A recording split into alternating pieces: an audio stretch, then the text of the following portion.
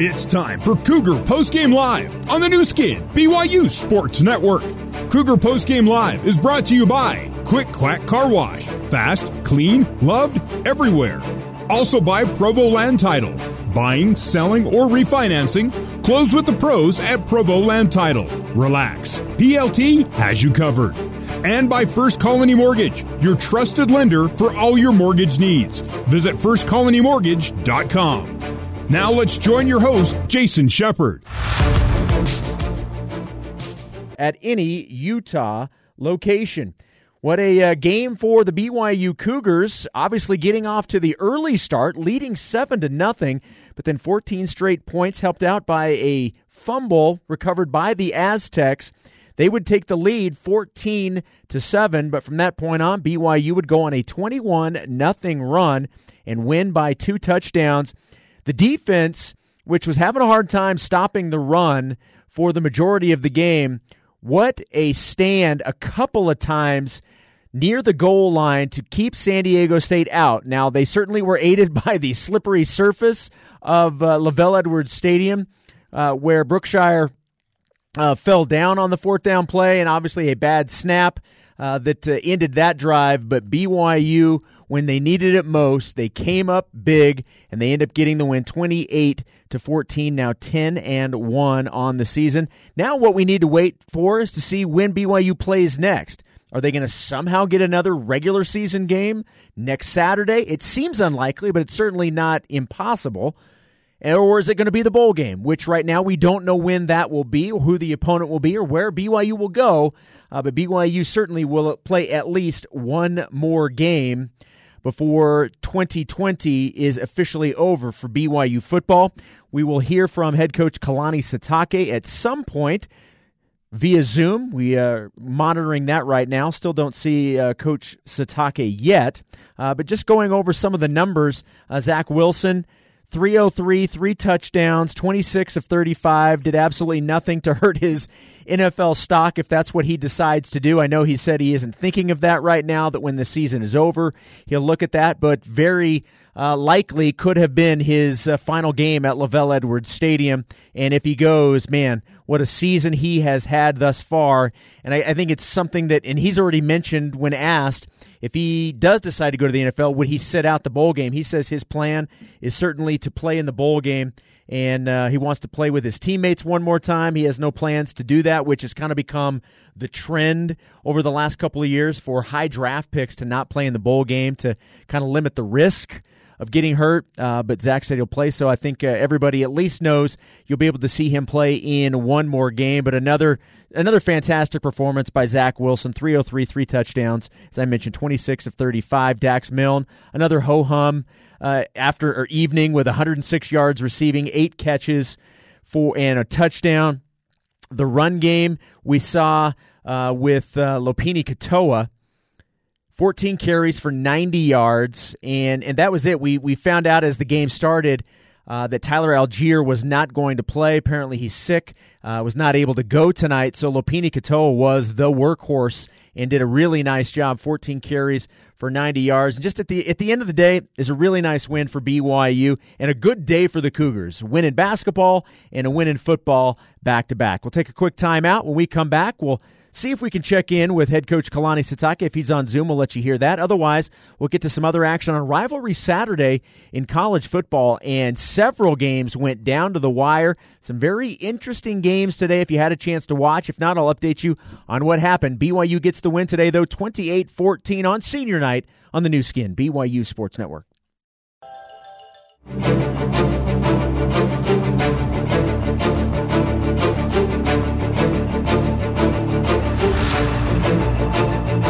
This is Cougar Postgame Live on the new skin, BYU Sports Network. Now back to your host, Jason Shepard.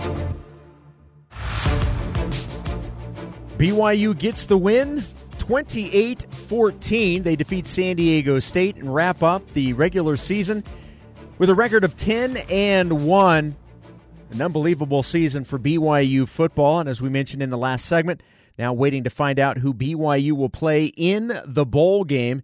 Cougars will certainly play in a bowl game, and obviously the opportunity to play in a New Year's Six Bowl came to an end last week, but certainly an opportunity to continue to play. Let's update you on some other action going on, and I mentioned that there are several games today on this Rivalry Saturday that ended in quite dramatic fashion, and I would say probably the one that everybody will be talking about is LSU and number 6 Florida. Let's set the scene for you. So Florida, there was a Florida player who picked up this is inside of a minute, by the way, a Florida player with the game tied at 34 apiece picked up a personal foul penalty for throwing the shoe of an LSU Tiger. So that 15 yards put the Tigers within field goal range-ish. It was a 57-yard field goal that LSU decided to go ahead and take. They hit it. The degree of difficulty was significantly higher because it was in a very thick fog. He nails it. They go up by 3. Florida somehow able to get in position for a game-tying field goal that would have sent it to overtime. They miss it, and LSU upsets number 6 Florida by 3, 37-34. This game not so close. Number 1 Alabama winning on the road at Arkansas 52-3. Number 17 North Carolina winning at number 10 Miami 62-26. Man alive, 62 points for the Tar Heels. Number 9, Georgia, winning at number 25, Missouri, 49-14. Coastal Carolina came so close to picking up its first loss of the season. The 13th-ranked Chanticleers won 42-38, but that game-winning touchdown came inside of a minute. Otherwise, Troy was going to win that game. Number 14, Northwestern, takes down Illinois 28-10. USC scores inside of a minute to beat UCLA 43-38, and number 16 Iowa defeats Wisconsin 28-7. Also today, the big rivalry game between Utah and Colorado goes to the University of Utah 38-21 in Boulder. Number 22 Oklahoma State winning at Baylor 42-3. That wraps up your top 25 games. BYU, obviously part of that, getting the win 28-14. We'll take one more timeout. We'll come back. If head coach Kalani Sitake is not on Zoom, we'll wrap things up and let you hear from the coach during the Cougar Locker Room Show. But we will see what happens on the other side. Cougars get the win. We'll have more Cougar Postgame Live right after this on the new skin, BYU Sports Network.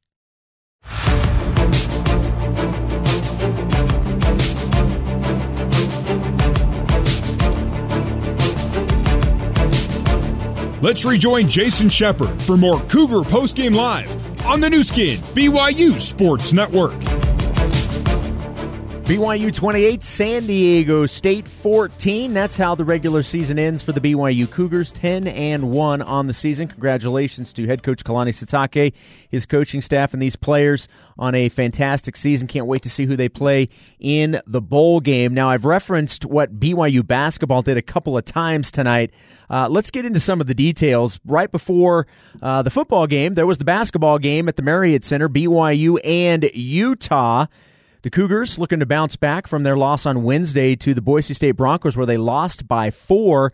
Today, not so close. BYU, a little slow starting. Utah had an early lead, but BYU really took control of this game from, I don't know, I'd say about 6 or 7 minutes in, really never let go. Utah was able to get it down to single digits a couple of times, but for the most part, BYU was in control. They win 82-64. They shot 55% from the field, 39% from 3. Cougars with 3 players scoring in double figures. Connor Harding with 17. You had Spencer Johnson with 16. And Richard Harward with 15. Matt Harms with 7 points and 4 rebounds. Alex Barcelo and Brandon Averett each with 5 points. Barcelo defensively against Timmy Allen for Utah was just brilliant. Did a really nice job on limiting Utah's best player. And Barcelo just continues to play well for BYU, even though today it wasn't on the scoring end. His input and influence on this roster is just enormous as a senior. So BYU now, ironically enough, their next game will be against San Diego State. That game in San Diego coming up on Friday. One other BYU basketball note, former BYU Cougar Jake Toolson made his NBA debut tonight in the preseason. He had signed a free agent deal with the Utah Jazz. The Jazz in action tonight.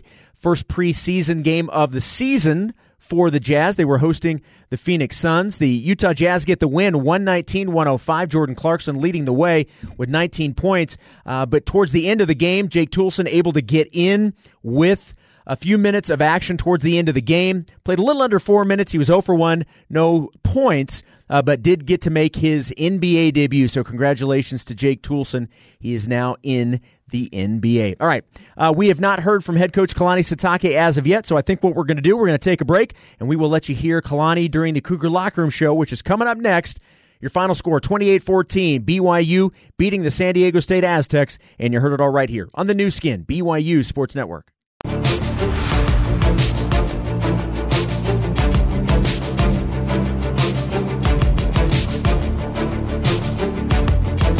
Welcome back to postgame coverage of BYU football on the new skin, BYU Sports Network.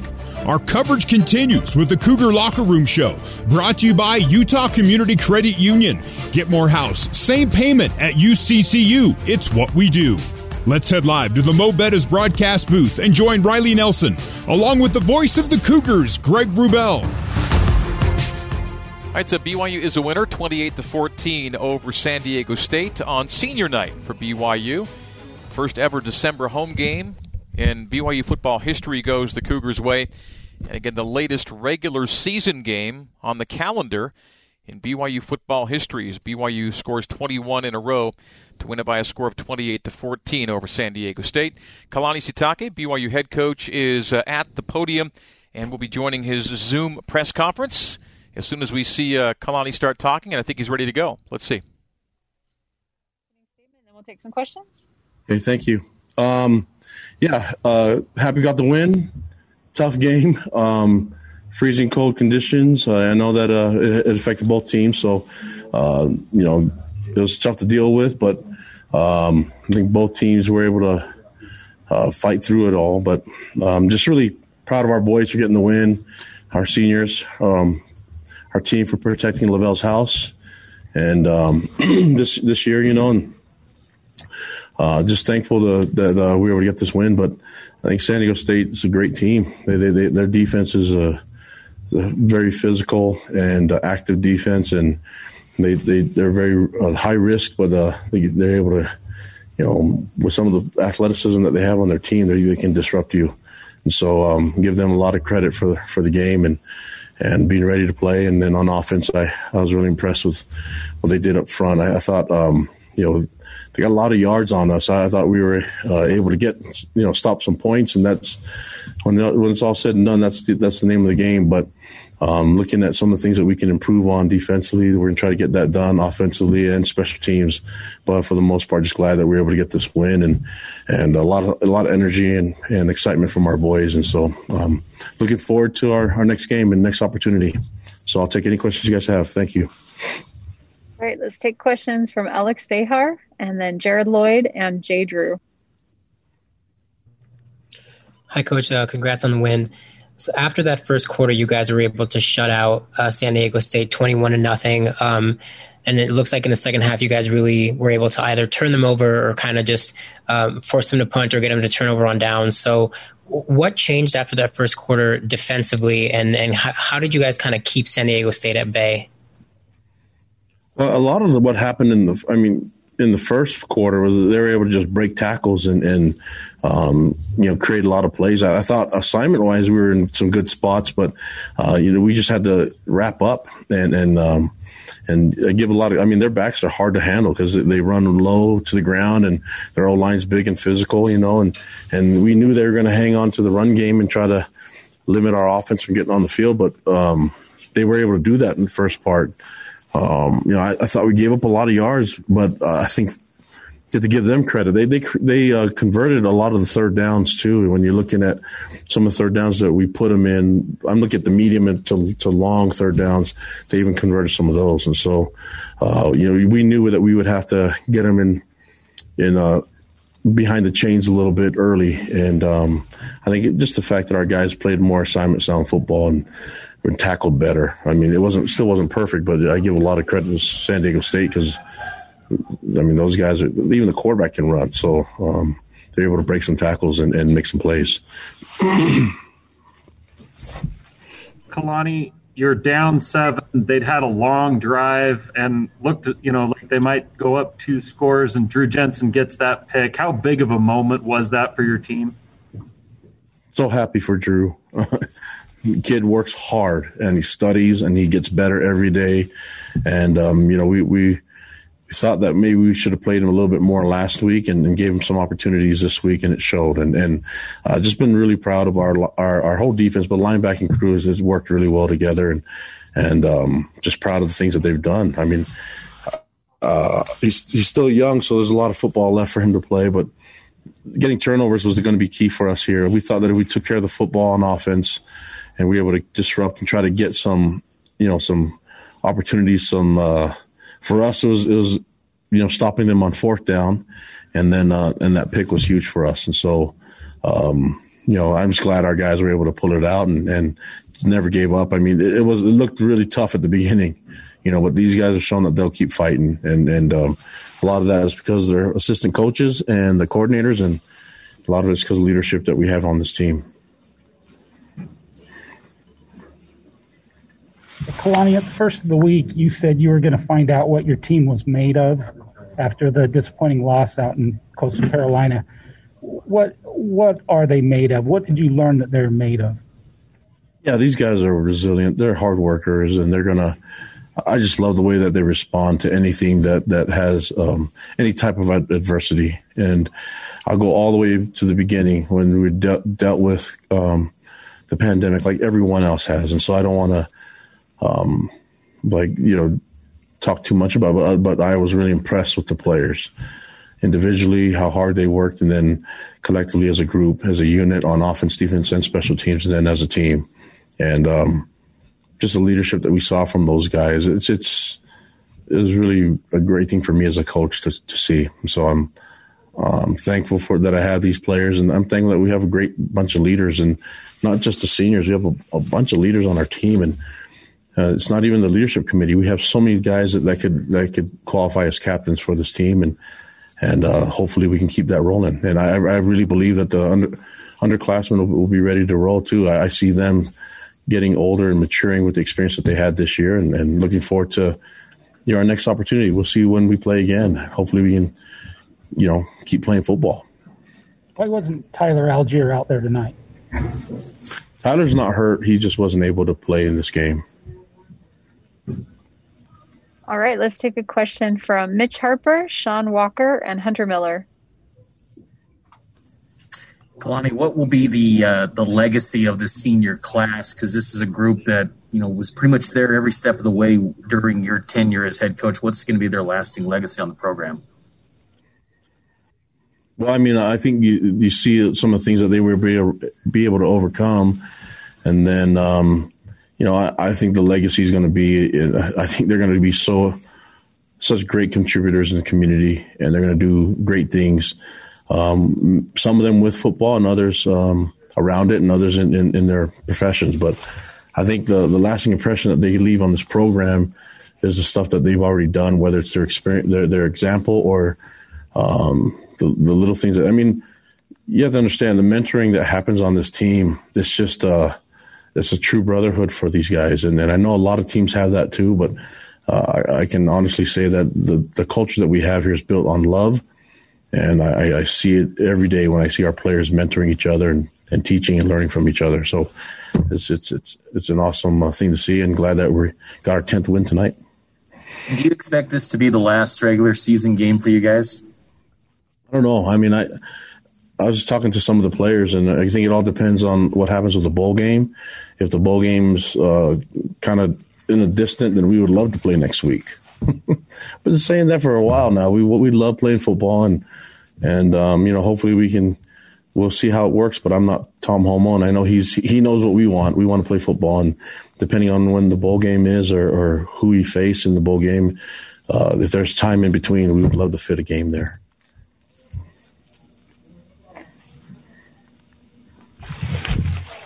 Kalani, you mentioned that slow start and just how your guys were able to overcome a lot of things from what San Diego State was doing in that first quarter and whatnot.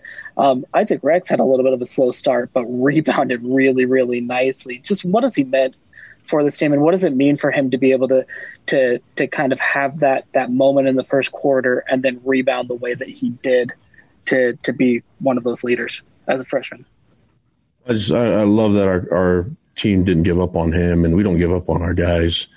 And when he came off on the sideline after the fumble, the team had his back. And so we're always going to have each other's back. The players will, and the coaches will, and have a lot of confidence in him. I mean, Zach kept targeting him and throwing the ball to him. So, mistakes don't define us. How we respond to them is the key. And you saw him make some beautiful plays and some great blocks. So, and that I think you can kind of go down the line with all our players out there that make mistakes. Some mistakes are way more visible than others, but I think the key is for us to keep believing in them and show them the faith that these guys should be able to give the opportunity to respond from any mistakes that happen in the game. Coach, I want to piggyback off that Isaac Rex talk a little bit. He joined some pretty exclusive company tonight. He's the first BYU tight end to have 10 or more receiving touchdowns in a single season since Johnny Harline in 2006. Back in August when you first started the season, did you foresee Isaac having this kind of impact and this role in your offense, and what's led him to have such great success here in 2020? Well, his dad's an All-American, so I think the genetic pool is really good for him. And then we'll be excited when we get his brother Preston here off his mission playing for us. But I think the key is the guy loves playing football. And it wasn't really this year. It was the end of last year. If you remember, he played in those 4 games as a red shirt, and we knew we had something really, really special with him. And so I think looking at the tight end group and the receiving group, I feel really good with the future there. And the fact that he's so young and makes a lot of plays and big target, there's still a lot of room for improvement for those guys. But just impressed with the talent on this team and the way they keep developing. All right, let's take one last question from Matt Baiamonte. Coach, Jake Oldroyd hit another 50-plus yard field goal. What's it like to have a kicker like him who can score from such long range? That's huge. I mean, he's a big time weapon for us, and the footing wasn't the best, to kick field goals, but I love the way he's been kicking all year long and kicking field goals and kickoffs and things like that. He's been money for us. So I think a lot of that has to be said about the snappers and the holders. I know Rico's done a great job holding for him, and you're looking at Riggs and Hogan snapping the ball, done a great job setting him up. So, and the protection. So I think Jake, you remember when he was a freshman, he kicked game-winning field goal in his first game. So the guy has ice in his veins, and let's keep the run rolling. I've said it before, I would like for him to kick more PATs and field goals, though. Head coach Kalani Sitake and Neil Pau'u will be on the Zoom podium next here on the new Skin BYU Sports Network.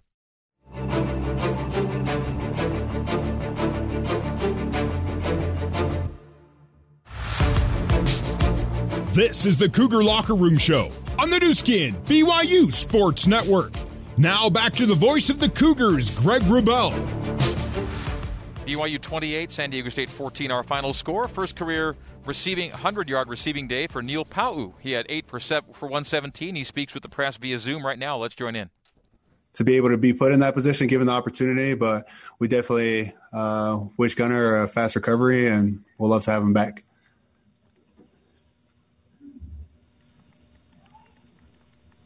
Hi, Neil. This is Alex Fehar. I'm curious as to you guys are down 14-7. I think you guys got a fumble recovery, and then you tied the game. Then there was another turnover you guys forced that I think gave you a 20-17 lead because of a field goal. How much of a momentum shift are those turnovers for you guys that allow the offense to come in and then add to the lead or tie the game or what have you? I think momentum is a big part of sports, especially in football. We're able to see the momentum just shift because who knows if we didn't get the pick from Drew, they maybe go up 21-7, and now we're trying to recover from that. But it's part of the game. You continue to go the way that the game is going, and as the offense, we're we're meant to go put points on the board, and we're glad that we were able to give those 2 opportunities to be able to score a critical field goal right before the half. That was huge. Be able to just go down and score. So momentum is a big thing. Ebbs and flows throughout the game is what you do with that momentum that will carry you to victory or defeat.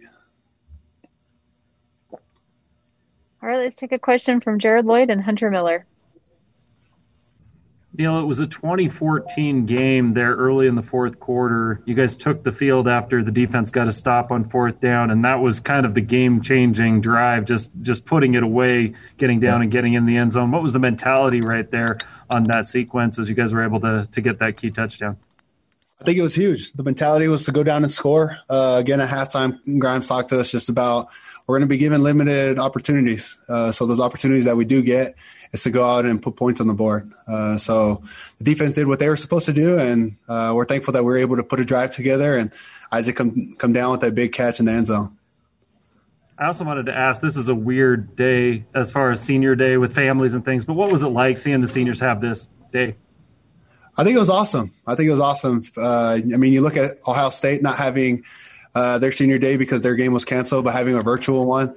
So being able just to walk down and have their last walk down Lavelle where they've put a lot on the line, as you guys have talked about, where they were here with Kalani, 4-9 and 7-6, and now they're here where they're at.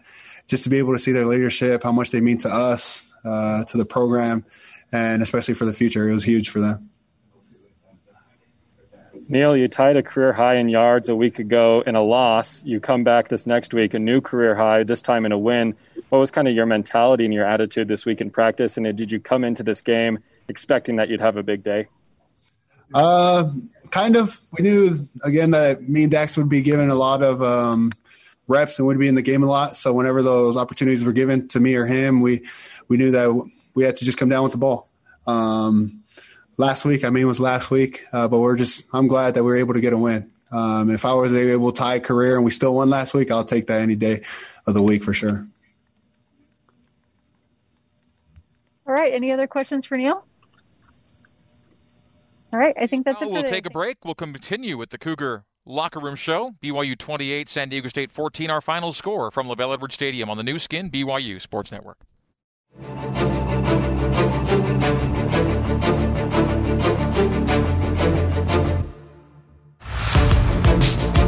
This is the Cougar Locker Room Show on the new skin, BYU Sports Network. Now back to the voice of the Cougars, Greg Wrubell.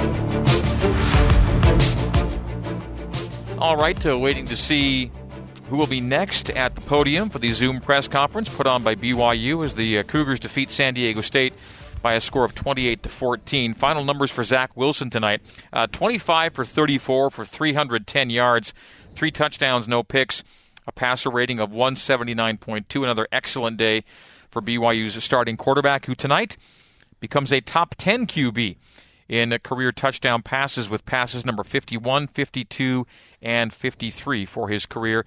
He's tied with Steve Sarkisian and Kevin Federick for 10th place all-time in career touchdown throws. Leading rusher for BYU tonight was Lopini Katoa. No Tyler Algier.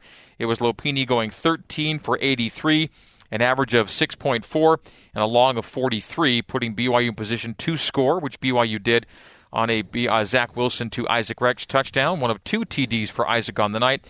And Isaac, with his 2 touchdown catches, goes to 10 on the year. And again, only the 17th player all-time at BYU to have a 10 or more touchdown reception season, double-digit TD catches in a year. And Isaac joins that club. He's the first BYU tight end to double figures in receptions for touchdowns since Johnny Harleen 14 seasons ago. You heard from Neil Pau in the press conference room. Neil tonight went 8 for 117, and those 117 yards are a career high. Neil averaged 14.6 yards per catch. Dax Milne got close to another century mark night. 7 grabs, 87 yards, and a score for Dax. He had one of the 3 touchdown catches, as I mentioned. Isaac Rex had the other 2. BYU was actually outgained by San Diego State on this night, 399 to 384. BYU actually snapped fewer plays this week than last week at Coastal, but comes away with a 14-point win as opposed to a 5-point loss. Let's head down to the Zoom press conference podium. Zach Daw is speaking with the media. Let's join in. All right. Thanks for joining us. You ready to take some questions from the media? Yep. Great. Let's hear from Alex Behar and Jared Lloyd. Hi, Zach. Congrats on the win. I'm curious about those two turnovers that led right to points. You guys were able to have a 10-7 points off turnovers advantage in the game. How much did that first one that kind of led to you guys being able to tie the game, how much did that shift momentum, do you think? I think that was huge. Just when we were kind of in a tight spot, things weren't kind of really going our way. Drew Jensen came up clutch, and it was awesome for Drew just to step up and fulfill his role and to make a big play. That was a game changer right there, a big momentum changer. So, along the same lines, Zach, you guys didn't let them score a point after that. You had a fumble and 3 turnovers on down. I think you let them gain a lot of yards. But how proud are you of the way that the defense stiffened there when it had to? I'm super proud of the whole defense. I think everyone was just rallying and doing their job. And, sometimes things weren't going our way, but we were bending, but we didn't break. And everyone showed effort, especially down in the goal line. Caden Haas stepping up big, and Bracken El-Bakri just grinding his guts out. And all the other players on defense really stepped up in crucial moments. I think that was the difference in the game. All right, let's take another question. Let's see from Sean Walker and Matt Baiamonte. Zach, I hate to bring it up too much for you guys because it was such a noticeable shift between that first quarter and those final 3 quarters. What was San Diego State doing in that first quarter? Can you kind of walk us through a little bit that was giving you guys trouble, and then how did you kind of flip it around, I guess? I mean, San Diego, they're tough, and they had a great game plan on the offense and came out, and we knew that they were kind of a smash-mouth football team and liked to run the ball, and that's exactly what they did. So it took us a little bit just to adjust and stop the run, and they were doing a great job. Hats off to them. But later in the game, we were able to figure it out and catch rhythm and get some big stops. Zach, I'm not sure if any fans saw this. Obviously, no fans at the stands. But as the game concluded, you and 14 other seniors walked the field, and the rest of your teammates waiting for you on the south end zone. What was going through your mind as you made that walk? Oh, that's that's a hard question. It was just heart wrenching. It was just such a bittersweet experience just to walk across and be linked up to, some of my brothers for life that I've made here at BYU, and to look across and see all these guys that I love and would do anything for, and to look around and just see the stadium of Lavelle Edwards. And, it was just a special moment. All the hard work we put in the off season, all the stadiums we ran here, and all the amazing memories, it all just kind of hit me at once. So it was just an amazing opportunity to be there with my brothers. So I loved it. Okay, Alex Behar again, and then Jared, if you had another question as well. Yeah, what do you think was the main adjustment you guys made after the first quarter that helped the defense so much? I think, at first we were just trying to get used to, the elements. It was a cold game, and they brought it. And also they were getting downhill in the run game. So we really needed to just to fit up and play a little bit more physical. And we made a couple adjustments, and through the coaches, I think they did a great job adjusting, and all the players were on the same board with mixing up and slanting and doing some things that San Diego wasn't really ready for, I think. And I think everyone's on board and did a great job.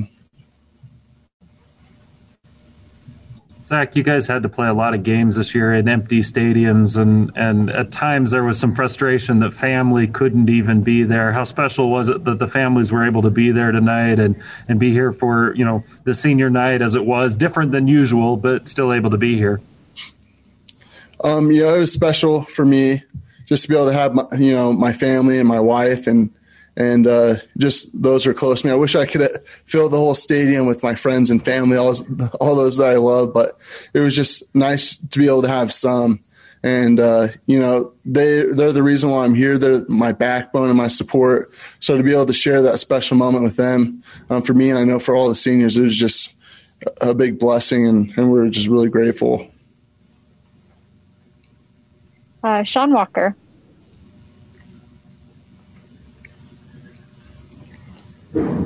I think I just forgot to do this. Let's drop out of Zach Daw. We'll take a break and have Dax Milne on the headset with us live after this on the new skin, BYU Sports Network.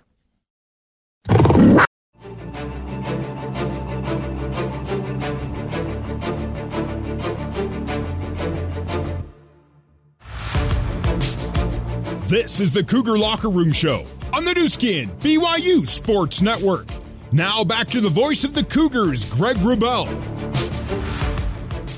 19 degrees here at LaVell Edwards Stadium. We're going to pause 10 seconds for station identification on the new skin, BYU Sports Network. This is BYU Radio on KBYU FM HD2 Provo. You are listening to BYU Football on BYU Radio. Welcome back to the stadium, LaVell Edwards Stadium. BYU 28, San Diego State 14 on senior night for the Cougars. Dax Milne joining us on the headset. Greg Wrubell, Riley Nelson up here in the booth. Dax down to the Cougar locker room area. Dax, thanks for coming on tonight, and congratulations to you and the guys on the win. Thank you. Thank you very much. Really nice bounce back. So what did it take for you and some of your teammates to put last week in the rearview and get fully focused on what was next with a tough San Diego State coming into town this week? How was it for you? I think it was kind of easy to hurry and put that in our rearview mirror because we just really wanted to get back on the field, and we also knew that we had lost to these guys last year, and so it wasn't too difficult to put them as our main focus and get going with it. Can I ask you a weather question? How much did the cold personally affect you? How much is mind over matter, and how much is it just a real physical grind on a night like tonight? Yeah, tonight wasn't that bad, to be honest. I think it would have been a little bit more of a factor if there was wind. Wind always just makes it worse. But, yeah, tonight most guys were going sleeveless. I was going sleeveless. I think the worst part is just keeping your hands and your toes warm. But other than that, it wasn't that bad. Dax, I felt like schematically San Diego State was hell-bent on not giving up the big play, which this BYU offense has produced so frequently. So saw a lot more like short to intermediate passing game. Was that the game plan coming in? And then secondly, with how much success you've had with the explosive plays during the season, I felt like we hadn't seen the short to intermediate passing game. How did you guys stay so sharp to be able to pull that out today and have it be such a vital part of the win? Yeah, we respected San Diego State's scheme. They've always had a good scheme coming against us, and we knew that we could, like you said, get those short to intermediate passes and dice them up like that, and here and there just hit some shots. And me and Zach weren't on the same page exactly on the deep shots in the first half. I was able to get open on some, but weren't able to connect because of pressure or whatnot, but I'm glad we connected in the second half on our sideline. But I think we did a good job with our game plan. Yeah, talk about that connections. I think that was the play of the night between you and Dax, or between you and Zach, and I think there were a lot of good catches. As Isaac had that good one in the back of the end zone, although he somehow ended up having a DN covering him. I don't know how that happened. I'll have to go back and watch the film on that. But no, was that a back shoulder throw? Was it just the ball didn't carry as well in the back? But you did a great job because it looked like the dude was step for step, but showed great body control, was able to make the catch and secure it through physical contact. Yeah, appreciate it. That play was they were bringing the house in the box, and so Zach had to get it out a little quicker than usual, and so he still made a hell of a throw. It was just right there, right when I turned my head, it just kind of in that back shoulder pocket. I think he could have made it a longer throw or did the throw that he did. Either one, I think would would have worked, but I'm glad we connected. Hey, speaking of mismatches, your touchdown in the south end zone, I don't know how that guy ended up on you, but was that play designed to go to you, or is it just simply Zach looked out there and was like, oh, there's no way this dude's coming Dax on an arrow, and just got you the ball quick? No, that play was designed to go to me. We thought that we could expose that, and I'm just glad it all worked because they weren't ready for it, obviously. Yeah, no, not at all. They're pretty easy 6. No, you had a great night tonight. Thank you. I'm going to put you on the spot a little bit here, Dax, with some trivia pressure for you. So I'm going to give you 4 teams, and you're going to tell me what they have in common. All right? BYU, Alabama, Coastal Carolina, Notre Dame. What would you say? I would go ahead and say 10 wins. You got it, man. I'll have 10 wins or more. BYU 10-1, Notre Dame 10-0, Bama 10-0, Coastal 11-0. They got their win today, so good for them. So you're in some pretty exclusive company. Look at him nail that, by the way. Junkie. Feels good to have BYU back in double-digit win territory again. You're part of a special group. Do you believe that? Oh yeah, I've seen it unfold as the season went on. I knew this team was special, and I'm glad we were able to put that stamp of 10 wins on and go down as one of the better teams that's gone through here. First 10-win team in 9 years for BYU since 2011. But there's more football to play.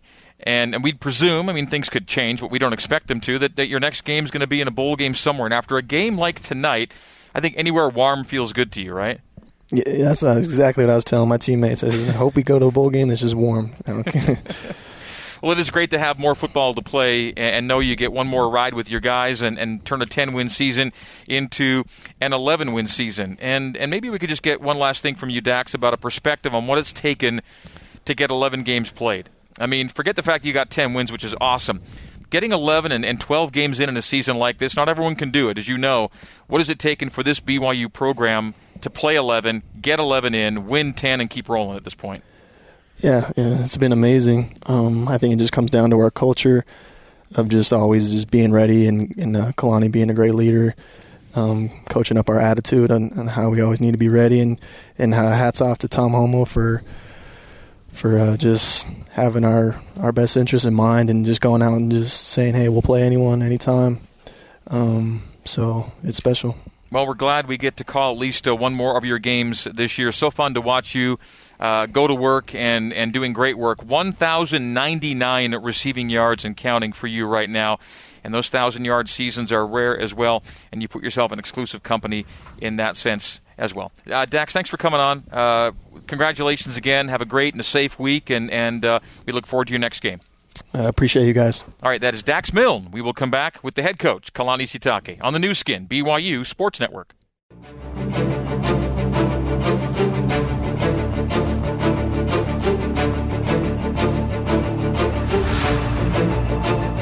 Post-game coverage of BYU football continues with the Cougar Post-Game Coaches Show. Brought to you by Mountain America Credit Union. Mountain America, guiding members forward for more than 80 years. Let's rejoin the voice of the Cougars, Greg Wrubell. BYU 28, San Diego State 14 is our final score tonight. 21-0 run for BYU to end the game as the Cougars go to 10-1, picking up the Cougars' first 10-win season since the first season of FBS Independence back in 2011. Greg Wrubell and Riley Nelson here in our broadcast booth. Mitchell Juergens has been on the field and in the Cougar locker room area, and he's with Kalani Sitake, who has the headset on now. Kalani, congratulations on win number 10 this year. Thank you. That was a tough one, cold one, but I'm glad we got the win. I'm happy for our players. I'm going to give you the same trivia question I gave Dax, and he nailed it. You ready for it? Give it to me. I gave him 4 teams, and he had to tell me what they have in common. Here are the 4 teams: BYU, Alabama, Notre Dame, and Coastal Carolina. I'm going to say 10 wins. Yeah, that's it. The only 4. Dax didn't have the lead in though, so Kalani, you get only partial credit. Those are the only 4 teams with 10 or more wins this year. Coastal has 11. They're 11-0. So I was going to say handsome head coaches. Yeah, that was also true. So yeah, it's good company in which to find yourself, and the season continues too. There's more football to play. But as for today, San Diego State did a lot of the things that you'd expect them to do. And really, when it comes down to it, there's a lot of ways to look at it. But being +1 in the margin tonight as opposed to -1 last week actually meant something. That was a big turnover you got from Drew, and it helped turn the tide a bit today. Yeah, and just we knew that they're gonna. This is their MO. They run the ball, possess the ball. It's kind of what they did to us last year. They forced us to kick field goals. I believe we missed a couple of them last year, and then they got a lead on us. And it kind of looked a little bleak early, and we just knew we had a lot of time. We just got to go back to our game plan and keep executing. We made mistakes, obviously, but I said it in the post game. This is how San Diego State wins games. This is how they play. They prefer to do this, where they grind the clock and possess the ball, and find ways to create havoc and win the game with their defense. And their defense is really, really good. I mean, really disruptive and make a lot of plays. I mean, that's how they win games. Coach, the running game early, they were hitting a lot of, it looked to me, some man and power concepts, straight up the gut. Anytime you guys couldn't get them to move laterally, you were having success, but they were finding some lanes straight north and south in the run game. But in the second half, it was a lot tougher sledding for them. Was that a scheme adjustment? Was it an effort adjustment? Was it an execution adjustment to shut down those, A-gap, B-gap runs that they were having success on early on? Well, we just needed to defeat blocks. I mean, when we were bringing pressure, we weren't really defeating the blocks. We were just fitting up on them, and trying to find the ball, and they were hitting it so quick. And I think what's difficult is trying to simulate this type of offense with a power run game, counter, and the down zone that they run is so immediate.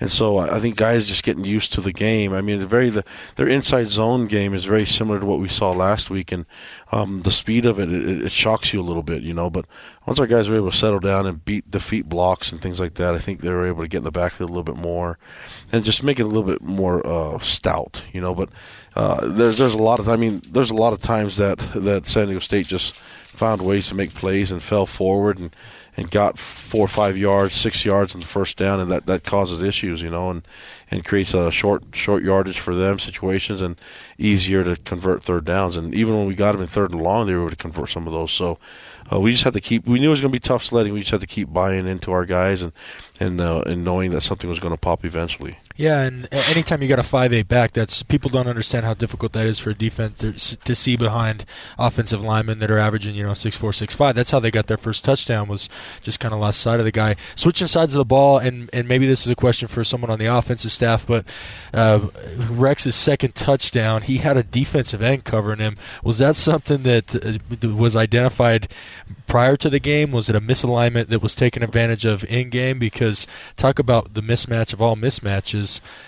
Do you know what went on that touchdown? Well, and they do that a lot on defense. I mean, it's Brady Hoke's a defensive guy, and you're looking at some of the things that Rocky and them have done in the past decade there at San Diego State, and they put their guys in a lot of compromising positions, and a lot of times, for DN, it's pretty good coverage. You know what I mean? And true. Zach had to make a good throw. Yeah, and they do a lot of zeros, and they disrupt. They do a lot of movement, and even their 4-man rush could bring 2 DBs, and 2 D linemen, and drop other guys. And so with that style, it's really hard to get used to and be able to take advantage of. But I think there are times that when you have one-on-one coverage, you just have to make plays. That the throw Zach did to Dax is a big-time back shoulder throw that he made, and you just have to convert those plays. A lot of teams can't do that, and these guys get away with it. And in some plays they got away with it on us. And they put their guys out on the island quite often,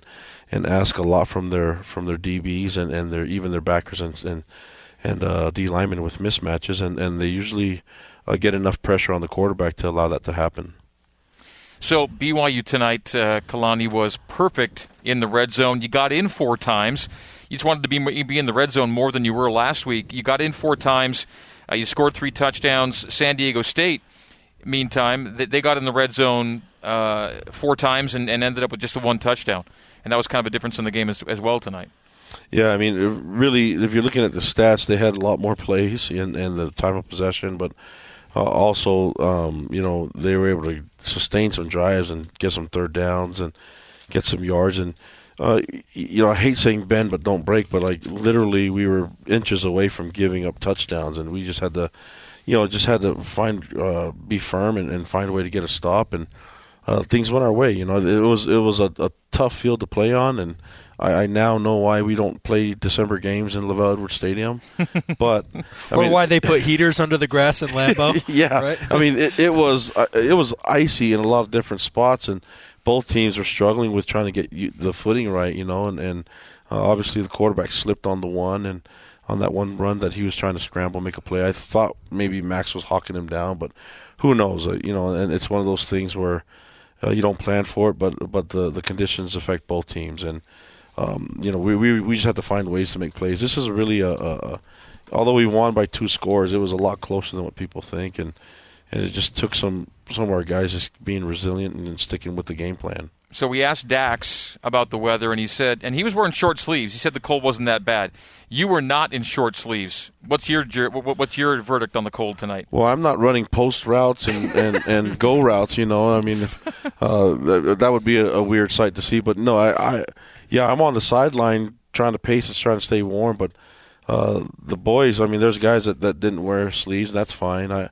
I'm not a guy that thinks you have to prove your toughness by going, with sleeveless. Yeah, Kalani, can I share my view on that? I always thought they always tried to do it as an intimidation but it backfired for me. I was like, oh, good, I have an intelligence advantage against these guys who are out here running around. That's me too. Yeah, it's like 20 degrees with no sleeves. Yeah, you can dig a hole with a spoon too. A shovel would be a lot better, But so to me, it's like I like to work smart, and as a coach, I don't need to prove anything. I played in this game in cold games before, and I wore sleeves, and I was okay. I don't have to question my toughness. I feel good with my life. But, well it's said. Okay, Amen. Yeah, if it's freezing, I mean, seriously, guys, if you wet your hair and it freezes, you should put a coat on, and if you're playing football, it's okay to wear sleeves. If not, run around like Dak so you stay hot and warm the whole time. Kalani Sitake is with us. We're taking a break. We'll return with some closing comments from the coach. BYU 28, San Diego State 14 is our final score on the new skin, BYU Sports Network. Bleeding gums are a key indicator of gum disease. Did you know that gum disease has been linked to conditions such as heart disease, Alzheimer's, stroke, and more? A recent study found COVID-19 patients with gum disease are 22 times more likely to have respiratory complications. Have your teeth regularly cleaned by a dentist or hygienist to prevent disease. Dental cleanings are essential for your health. Learn more at visityourdentist.org. This message is brought to you by eAssist Dental Health Education Foundation. Have you ever wondered where the Cougs stay before their home football games? That's right, Hyatt Place Provo. At Hyatt Place Hotels, we understand every trip has a purpose, and every stay should be an opportunity to recharge and make the next day more successful than the one before. Just like our Cougars never settle for anything but a win, neither do we. You'll see why the BYU football team stays with us year after year. Hyatt Place is located in downtown Provo, where your safety and well-being have always been our top priority. Proud sponsor of BYU Athletics. Go Cougs! You are listening to BYU Football on BYU Radio. Run into the right side and right into scoring territory. I'm Christy Chambers, and I'm the CEO with Columbus Community Center, and this is our story. Right before the pandemic, life was very hopeful, and then the bottom fell out. Our business lines dried up. Chris Penman with Zions Bank was incredibly helpful. We at Zions Bank, we were happy to help because we knew that we were making a difference. Tremendous thanks to Zions Bank. See more of our story at zionsbank.com/stories.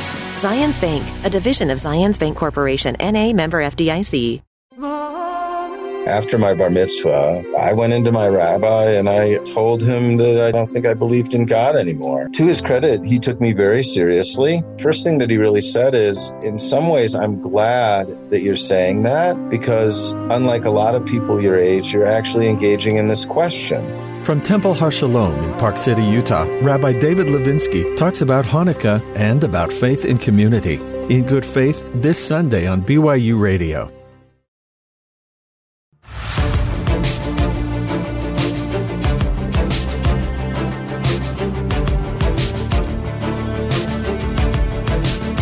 You're listening to the Cougar Postgame Coaches Show on the new skin, BYU Sports Network. Now back to Riley Nelson and the voice of the Cougars, Greg Wrubell.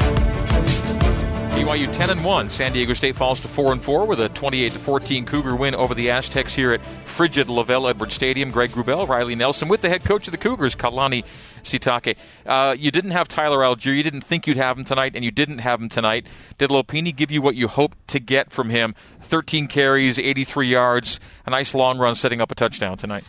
Yeah, he did. And you know, he got a little tired there. You can see that he's not used to being the only one out there on the field. But, you know, I thought Sione Finau came in and relieved him a little bit, did some good things for him and pass pro and running some routes. And but, you know, for the most part, we didn't have enough plays on offense. I would like to have had more plays, and that's two things: the defense getting the ball back and the offense just sustaining drives, getting first downs. And so just glad we're able to get the points, though. And you know, we've got to find ways to get the ball back. And I'm glad. I'm glad that we got held them to 14 points. But defensively, we've got a lot more things that I know Coach Tuiaki wants to do better as a group. And offensively, I know we can make more big plays and get some more points on the board. So, speaking of defense, Coach, Troy at corner, Kavika at safety. Talk to us a little bit about that. I guess, not knowing, want to give you the opportunity to clarify that maybe that had to do with getting your 11 best tacklers, as tackling was maybe an issue against Coastal Carolina. I know you were coming in against a run-heavy team, but there was a little bit of a switch-up on the back end of the defense today. Was there a rhyme or reason for that? Yeah, that was the key. I thought that Coastal Carolina, on some of the plays, really targeted the corners, try to get out there and try to run on them, and it's hard sometimes, those guys that are man cover guys and young, and not used to seeing this type of game, like last week and this week, where they're counted on to be sound tackling guys, and so we kind of went back to what we've done. I don't know if you remember when we did against Navy, we wanted to put some sound tackling guys on the edges. Yeah, your guys didn't even make the trip, as I remember. Yeah, and that, I mean, there's a couple reasons for that, right? But this one was, I think, we were able to get some guys on there in our nickel package, but for the most part, we wanted our base defense to be guys that we can count on to make tackles, and it wasn't perfect though. I mean, even though we did that, San Diego State made us miss on some plays, and we gave them some big plays because we didn't wrap up and we didn't strike well, and that's something that we need to get better. And we're going to have to tackle a little bit more in practice because we're not seeing the improvement that I need to see on the field. Okay, last couple things for you. First up, we did a joint combo coaches show with you and Mark Pope on Tuesday night this past week, and Coach Pope's guys got the mojo going this afternoon. Beat Utah at the Marriott Center. So it became a basketball-football doubleheader day for us on the radio. 2 wins for BYU today, Kalani. Yeah, a lot of fun, and love being around Coach Pope and his staff and that team. We're blessed to have such great coaches in the athletic department that I can kind of share some ideas and get some ideas from and ask some advice. And it's been really an honor for me to get to know these people and get to know the other student athletes on other teams and seeing them have success. And yeah, that basketball game's awesome, man. I love the way Barcello plays, and so I'm a big basketball fan, and I'll be at all the games that I can see the women's and men's basketball team and try to see as many games as they'll let us when fans are allowed back in the game. So back to football for a second. Jake Oldroyd hits his 3rd field goal of 50 or more yards this year.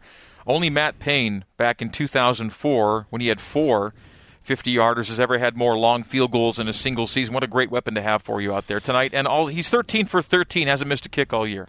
He's I've been really impressed with him and his preparation.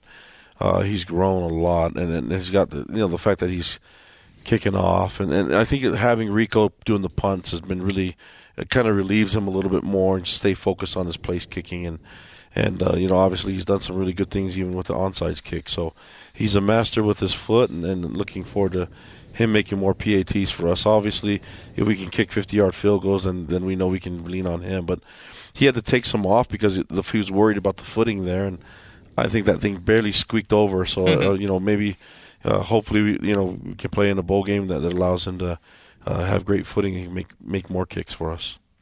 Coach, a little bit broader picture here, and understand there's more football to be played, but I also know that between the end of the regular season and bowl game, and as you're heading into winter conditioning, will be here before we know it, and there's interesting consideration for some of your players, and that's basically how to manage their eligibility. You know, we had seniors night tonight, but the reality is all those guys, if they wanted to, could come back and suit up, at least as I understand the rule.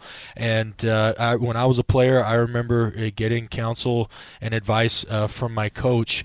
So as players come into your office, I imagine over the next couple of months, kind of talking with you, what's going to be your approach? Is it going to be one of kind of an individual evaluation for each player, or are you welcoming back any and everybody that wants to come and take advantage of the COVID year?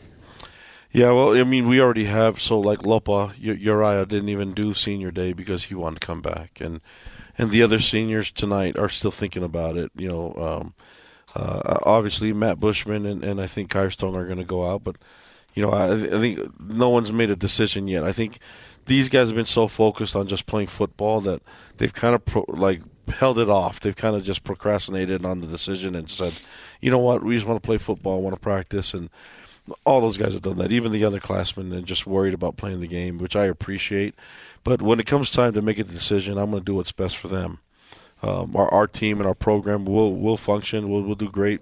But whatever's the best for these young men, and if it's playing and getting to the NFL, you know, I obviously talk to a lot of scouts, a lot of coaches and general managers, and so I can give them some really good insight. And if there's a chance for them to go out there and live out their dreams, I'm really going to push them towards that. Time for the Mountain America Field Goal Recap. For each field goal BYU makes, Mountain America Credit Union donates $250 to the American Red Cross. Today, the Cougars made 2 field goals for a running total of 13 this season, bringing the donation total to $4,000, including the 50-yard field goal bonuses, and there have been 3 of those this season. The Zach Wilson question, Kalani, what does your gut tell you right now about what he's most likely to do when this season ends? I don't know. We haven't really had that discussion, but I mean, people are projecting him pretty high, and that's good. But there's all other people on our team that are getting the evaluation, and we're going to talk about it, just like we did with Matt and Kyrus, and it's going to be their decision. I thought those guys were going to leave last year, you know, and the fact that they came back was great. The guys that are seniors that have already graduated, I think some of them said, hey, they want to move on, and others have decided that they don't want to think about it yet until they get done with the bowl game. So I'm not sure, but I want what's best for him, and that's going to be the thing in my mind. I think recruits will know that when they come here, I'm always going to put them in the position for them to have success right away, and if they decide to stay, then that's going to be on them, and then I'll get a more committed person that wants to be here, just like we got from Matt Bushman and from Kyrie Stone this year. Well, at a great quarterback school, Zach Wilson is a top 10 QB in a lot of really meaningful categories, and he entered another top 10 tonight with career touchdown passes. He has 53 now for his career. Any sense whatsoever, Kalani, about where your next football game will be played? Or is it just wide open, or do you have a vibe one way or the other? Is it just totally you're going to wait and see? Well, I think that Tom's doing all the talking with ESPN and with everyone that with the bowl games, and I said in the post game that if there's a chance to fit another game in there, we would love to do it. we just want to play football, and if we can know as soon as possible so we can prep, that would be great. But our guys will take it whenever we can get it, and obviously we're going to be on the road if we do play next weekend, and we're going no more December games in Provo? I don't think so. I don't think that's going to be an option, but unless we can put a huge bubble over this thing, you know. But I honestly, our guys love to play the game, and I don't know how it's going to look. I don't know what the bowl games look like, but maybe if bowl games are still deciding if they want to play or not, you know. And so there have been cancellations as recently as a week or two ago. Some of them are being relocated, and so I think we kind of sort that out. And if there's a chance to play a game in between there, we would love to. But if not, I mean, you know, we don't want to be out there like making demands. We just love playing the game of football, and if not, then we'll just be thankful for what we get. And this whole year has been a blessing that we were able to get to the 11 games at this point. Kalani, I kid you not, they may just be bleeding the system for the winter, but the sprinklers are on right now here on the turf, and they're turning into snowmakers, basically. So the sprinklers are on, and it could just be getting the water out of the system for the winter, but it's pretty cool to see. But it looked like snowmakers right now. They're going to make sure we don't play a home game next week. That's what they're doing right now. They're making certain that, if anything, it's a hockey game. Yeah, or a cross-country ski run or something. Well, all right, that's going to do it for tonight. It is late. We'll let you get some sleep and get ready for whatever is to come next for you and the guys. Kalani, congratulations once again on picking up win number 10, getting an 11th game in this challenging season, and we know there's more ball to play, and we're excited to chronicle wherever your next game is going to be. So once again, kudos to you and the team, and I know Cougar Nation is grateful for you and all the effort that's been put in all season long for games not only here in Provo but around the country to give fans as much joy as you have. So thank you as you thank Cougar Nation, I'm sure. Yeah, thank you guys. You guys have done an amazing job. Greg, the voice of the Cougars, is an honor to be your friend. Same thing, with Mitch and Riley. Appreciate you guys. And for all the fans out there, love you guys. I mean, we feel your love and your support, and it's really carried us through in these times. Even responding to the loss last week, we couldn't have done it without the support from our fans and the Cougar Nation that's out there. Love you guys. Go Cougs. Thank you. Thanks again, Kalani. All right, that is Kalani Sitake. We will come back and bring you Cougar Nation Now. You can tweet us your comments for the show, hashtag BYUCNN, hashtag BYUCNN for Cougar Nation Now. Greg and Riley upstairs. Mitch will join us soon, and we'll be talking with you via Twitter. So tweet us now, hashtag BYUCNN. Some like to use the email. That's like snail mail of the old days. It's the new snail mail. It's the email. It's cougarnationnow@byu.edu. Cougar Nation Now, one long word with two N's in the back. cougarnationnow@byu.edu if you like the email. Otherwise, we'll see you on the Twitter, hashtag BYUCNN, right after this on the new skin, BYU Sports Network.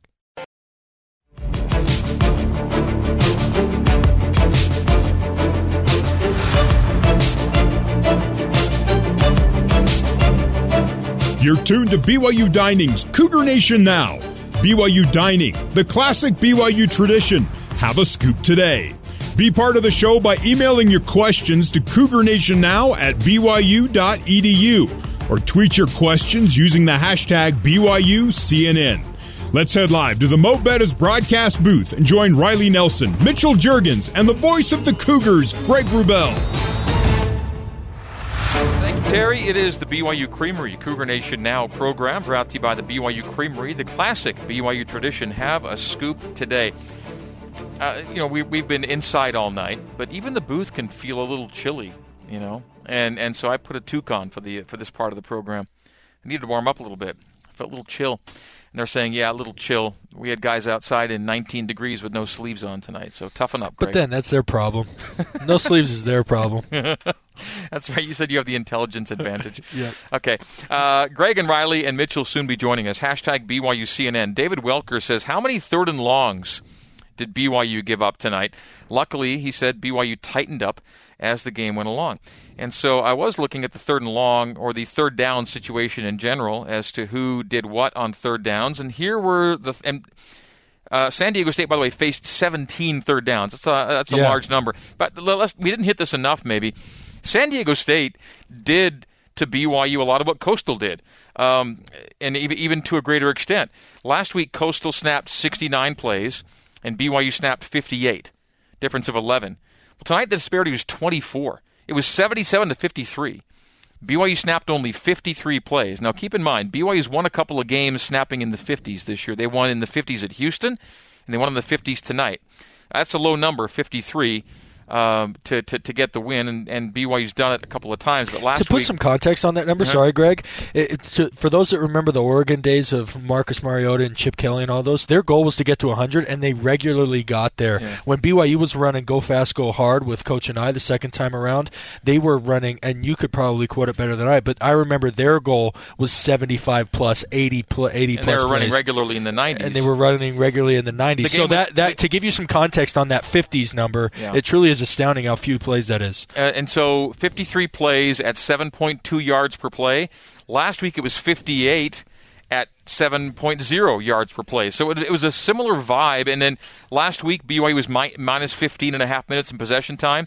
Tonight, minus 14 minutes in possession time. It really came down to, I think, a turnover swing of 2 and slipping and falling going into the end zone. Yep. And because at that point it's a 7-point game. Right. Yeah. So it was pretty narrow. Again, it was a similar vibe in a lot of ways to how Coastal played BYU last week, and yet BYU wins by 2 touchdowns here as opposed to losing by 5 last week. Yeah, and I believe Neil Pau in his post-game press conference, he talked about the role of momentum, and there's also an element in games called timeliness. You think I think about one of those turnovers was not necessarily a giveaway, but was a turnover on downs. The two trick plays at midfield, right, the second down and the fourth down, that was a momentum swinger, and then like you said, here they score a touchdown, it's a point. So the timeliness of when things happen throughout the course of a game and how impactful those are to the momentum or morale of a team also has an effect. Tonight, BYU, there were no devastating blows. You had the Rex fumble, but that happened early on in the first quarter after the offense had a great drive. It wasn't like that fumble's like, oh, there goes our chance. It was, we just moved the ball up the field at will at these guys. All right, a minor fumble happened, and we'll be okay. All right, they scored. We'll get the ball back and go, which they did.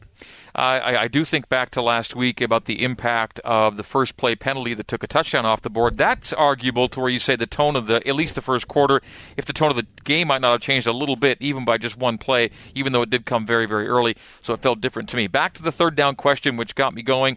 San Diego State was 10 for 17 on third downs, and the question was how many long ones. Well, these were the distances, or rather these were the successful conversions on distance to gain for San Diego State. They converted on 3rd and 5, 3rd and 8, 3rd and 1, 3rd and 5, 3rd and 11. So there's a 3rd and 11. A 3rd and 9 is longish. A 3rd and 2, a 3rd and 2, a 3rd and 6, a 3rd and 4. So, yeah, I mean, there was a 9 and an 11 and an 8 in there. 3 in there. We used to define third and long. I don't know if there's an official stat of defining third and long. They define third and long as 9 plus. Oh, 9 plus. We used to define long as 7 or longer.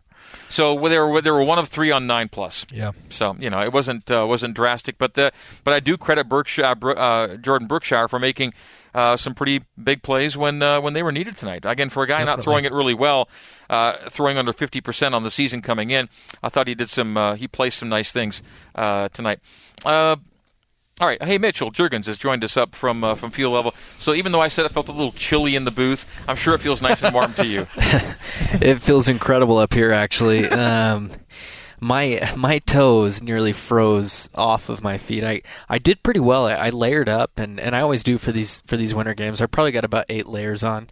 But you wore which is pretty typical. You wore the gear they gave you, though. You're wearing tennies. You can't do that. The problem was my feet, and I usually I usually wear a couple pair of socks, and I forgot. That was the one thing I forgot, and it was the first quarter, and I realized I forgot my socks, and my toes froze the whole game. So. And I needed to bring toe warmers as well. I got packets of toe warmers at home, and I just should have thought about that for you and didn't. So next time. All right, Mitch, let's get the view from you before we take a break on BYU Creamery, Cougar Nation now, as to how BYU got to 10 wins and what might be next for this team. Yeah, so as I was thinking a little bit about the entire season and go to preseason, I kind of had a question mark about the offense, how well Zach's weapons would perform, because if you look at last season, their top 4 targets were gone. They had 3 seniors and then Matt Bushman all left, and there were some question marks. I mean, we'd seen flashes of greatness from Gunner and Neil and Dax. Hadn't really seen Isaac Rex. Didn't really know Tyler Algier was going to step into the role that he did. And you look at those 5 guys specifically this year, Dax, Tyler, and Isaac having career years, even Neil as well. I mean, Neil's second half of the season has been incredible. And then Gunner, when he's healthy, he produces. And so you look at these players, and you heard Kalani talk about it. That receiving group is deep. And, you look at the success that they've had, and it's no secret that they've been a huge part of getting this BYU team to 10 wins. Zach having those weapons, allowing him to do what he does best, which, we've seen him just develop this entire year. And then the defense, right? I mean, you talk about it was I loved the bend don't break mentality, and you heard Kalani talk about it, you heard Zach Daw talk about it, and it was true. I mean, yes, they moved the ball, and one kind of viewing can get a little bit frustrated of why is BYU not stopping the run? But when it counts, they came up big. And so all season, I mean, from an offense, defense, and then, I mean, having Jake Oldroyd, the benefit that he is and the asset that he is to help, I mean, when it comes to play calling in general, having that guy knowing that, when you get to a certain part on the field, it's a guaranteed 3 points. It affects the way that you call the game. So from every aspect of the game, they've been so impressive the whole year, and this 10-win season is very much deserving and so cool to see. That's Mitchell Juergens. My name is Greg Wrubell with Riley Nelson. This is BYU Creamery, Cougar Nation Now. We'll come back from this break and hear from you. Use the hashtag BYUCNN as we continue our discussion. BYU 28 and San Diego State 14 is our final score. Zach Wilson, another impressive night with the pass efficiency. 179.2 is his rating tonight on 25 of 34 for 310, 3 touchdowns, and no picks. So Zach, on the year, increased his efficiency and ratio to the tune of now 30 touchdowns to 3 interceptions. That's 10-1, and that'll get a lot done. We're taking a break on the new skin, BYU Sports Network.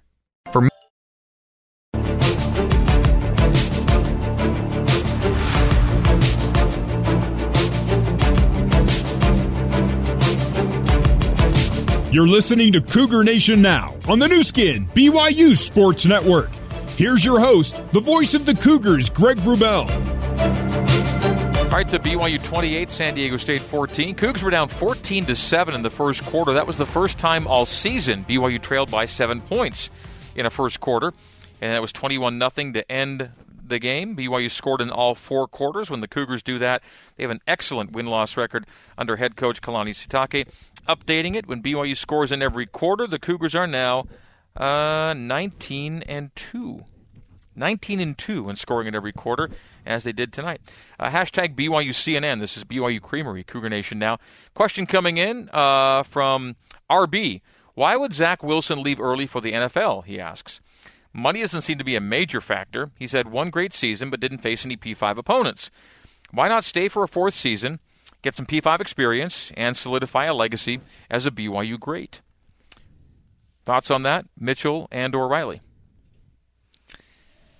I'll take a stab at it first. I mean, this is... I won't blame anyone, for taking the opportunity to go to the league, especially as, a first-round pick. And yes, right, money's not everything, but at the same time, we were actually talking about this before the broadcast started here up in the booth, and to have the opportunity, and my whole life, right, I had the goal to go to college, get an education, got married, and then it was, I'm going to provide for my family.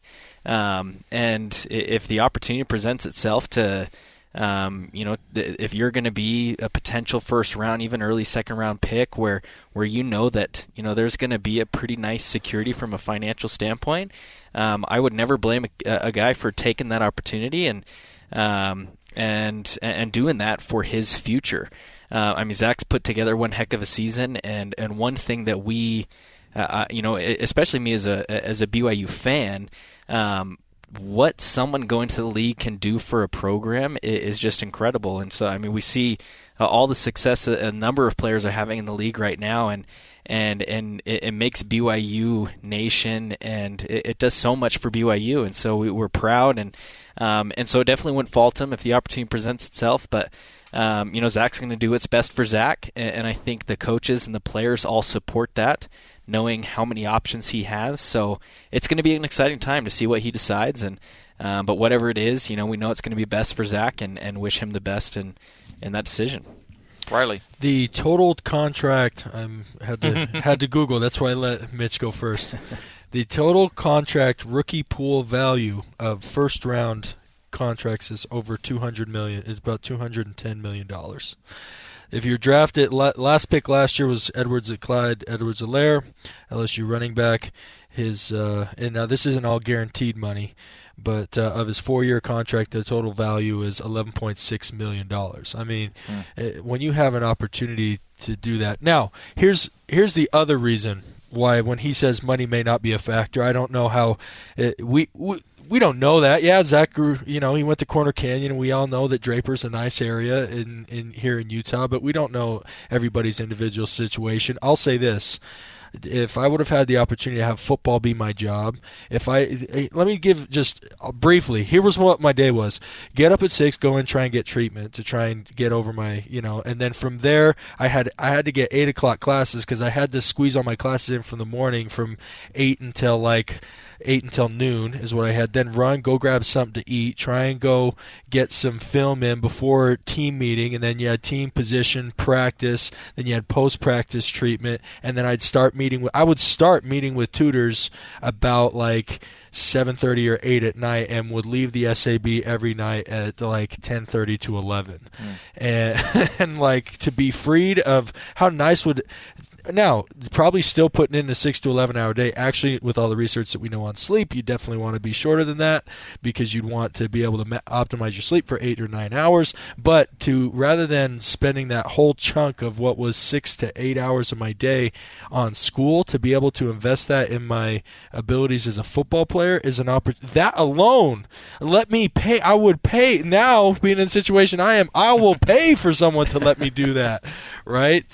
So that would be another aspect is when you have these dreams. And look, RB, I'm with you, man. That is the ultimate fan experience, and we would absolutely love that as fans. But as an individual and as a kid whose lifelong dream has been to play football professionally, and it's an opportunity that could be fleeting. It could be gone in one instant, which we've seen with other players. So you got to take advantage. Okay, thanks, guys. At Chaplain Schumann asked the question, when was the last time BYU was 7-0 at home? So it got me researching and thinking. Have they ever been 7-0 at home? Because typically you just play six home games. Yeah. So the answer is yes, and it took one of those extra games in 1996 when BYU went 14-1. The A&M game was added at the start of the year, and BYU went 7-0 that year. That's the only other time BYU's been 7-0 at home, and the Cougars just wrapped up a 7-0 season. So there it is. Thank you for the question. At Chaplain Schumann, Cougar Chaps on Twitter, and there's the answer, which got me thinking more about undefeated seasons, and this is the first one for Kalani and all of that, so well done. Stephen Vincent says, thanks to the Mountain West for arranging its conference schedule to allow us to play Boise State and San Diego State, and indeed, the Mountain West made an exception to allow those programs to play these out-of-league games, and ESPN was happy, BYU was happy, and the Cougars ended up getting 2 wins out of that decision, going 2-0 against the Broncos and the Aztecs of SDSU. This is BYU Creamery, Cougar Nation Now. Let's give the skill testing trivia question right now, and then we'll come back in our next segment and award someone 2.5 gallons of famous Creamery ice cream. I know it's like 16 degrees out. You're not thinking, hey, it's an ice cream kind of night, but it's always good. The Creamery ice cream is always a solid option, even when the temperatures are sub-zero and positively Arctic. So here's your question tonight, and the only correct answers will be taken on hashtag BYUCNN. You must use hashtag BYUCNN to submit a response. Here's the question. Including 2020, how many seasons of 10-plus wins has BYU had in its football history? Including 2020, BYU's now 10-1. How many 10-plus win seasons has BYU recorded all time? The correct answer, the correct number, we will award 2.5 gallons of famous Creamery ice cream if you are first using hashtag BYUCNN.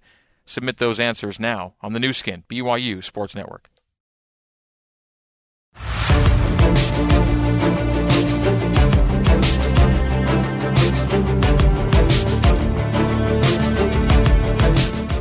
Let's get you back to Cougar Nation Now on the new skin, BYU Sports Network. All right, so before the break, we asked a question with a numerical answer. The question was, including 2020, how many seasons of 10-plus wins has BYU had all time? And the first correct answer came in almost as soon as the words left my lips. And the answer, correctly answered by Donovan Bushman, our man D1 Bushman on Twitter, at D1 Bushman. Donovan said 17, and that is the correct response. First-time winner or multi-winner? It hasn't been this year, but I think Donovan's been with us in the past. Yeah. Donovan's a guy in the know. All right, Donovan knows stuff. Well, obviously, because it sounded like he didn't even have to Google. It was so fast he didn't even Google it. It sounds like he knew it. Yeah. It was 16 before tonight, and the last 10-win season came in 2011, right? First season of independence, and it took 9 years to get another one, but BYU got that, and they get an undefeated home season, first under Kalani Sitake as well. So BYU went 7-0 at home this year, and again, as we talked about before the break, that's just the second ever 7-0 season here at home. 1996, that 14-1 season gave us the first one. So Donovan, well done. I'll get some information to you for you to get back to me, and we'll get those 2.5 gallons of famous Creamery ice cream headed your way. And thanks to all the many people who submitted so many answers and so many suggested responses to the question, but only one can be first and correct, and that is Donovan Bushman tonight. All right, BYU wins it by a score of 28-14 over San Diego State, measure of payback for last year's 13-3 loss in San Diego. And last season kind of ended on a bummer, right? It was a 7-6 season. Double bummer. Yeah, we were going into San Diego State thinking that you got a shot to win and lay an egg there, and then you give away the Hawaii Bowl, which is not going to be played this year, by the way, due to COVID. So, last year BYU left UMass at 7-4, and it felt like the best football that BYU played was in the first half of the game at UMass. It wasn't a great team they played, clearly, but they were clicking that. But then the second half at UMass was just blah. They didn't play well. We're actually outscored in the second half, and then those 2 games to end the year. So 7-6 wasn't very satisfying at all. And so the way BYU is fixing to end this year's season would be a complete reversal of fortune, back-to-back wins as opposed to back-to-back losses. And, of course, anytime you get to 10+, it's been a special season in some respect. It will lack the New Year's Six this year, and we all don't know that BYU was feet away from a possible New Year's Bowl berth, and that will sting the more you choose to look back on what happened at Coastal. But what a bounce back from these guys tonight, and resiliency shown once again. And getting yourselves right to play a team that can make things hard on you. San Diego State's no walk in the park, and they showed again today how they do what they do. They possess the ball for 37 minutes. Yeah. And usually when San Diego State is at 35+ minutes in possession time, they're winning that game. They under Brady Hoke, San Diego State under Brady Hoke has excellent records when doing things like just rushing for more yards. Okay, San Diego State ran for $169. BYU ran for 74. Hoke's 12-2 or was 12-2 with that situation. They took a loss tonight. When they just have more possession time, Hoke's 11-2 with them, and they lost that tonight at plus 14 minutes. So they did some things they like to do, prefer to do, and BYU still found a way to win the game. So credit to the Cougars for that, for taking San Diego State out of some things that they were very comfortable with and making them really, really work inside the 20, because those red zone numbers, I think, will be one of the decisive numbers from tonight, all told. So I thought it was a good example of lessons learned, both from last year against this team and last week against Coastal Carolina. So kudos for the bounce back. Most definitely. I think that this team turned a ton of corners, and we'll save this for after the bowl game and things like that. I was reminiscing as the regular season comes to a close. Well, let me ask Greg, and I know we're on air, but nobody sounded too optimistic or too like there's something waiting in the wings for next week. I mean, that would be a substantial surprise if they got a game, right? Yeah, it sounded to me that if they already knew that a bowl game was, say, after the new year, that they might choose to try and find something for next Saturday. But if a bowl game is going to happen between next Saturday and, say, the New Year or Christmas, you just want to play your bowl game and say that's it. Anyway, where I was going with that is I was thinking, like, this team turned so many corners. Red zone. I remember last year how frustrating the red zone experiences were, and the kicking game wasn't as good, and turnovers weren't good. Just plain old decision making. The offense or the defense at times seemed so unable last year to create turnovers or get pressure on the quarterback or get sacks, and all of those trends were reversed. So to what you said, Greg, most definitely, and that's a great sign. Great credit to this coaching staff. Great credit to these players, who the core players from last year to this year are largely the same. So credit to those guys for putting in the work and reversing their favors. Can I give you a couple other possession time notes? Since it's not always the biggest thing in the world, but for some teams it can be. In their last 50 games with the edge in possession time, the Aztecs were 43-7. Coming into tonight. And they were plus 14 minutes tonight. Okay, they were 37 minutes. How about this? Since 2011, the Aztecs had been 22-5 with at least 36 minutes of possession time. They were at 37 tonight and didn't win the game. So a lot of things they want to do to get the win got done. And BYU made plays when needed to make sure that those trends didn't hold for San Diego State. So good for them. We'll take a break, wrap it up after this on the new skin, BYU Sports Network. I've got to.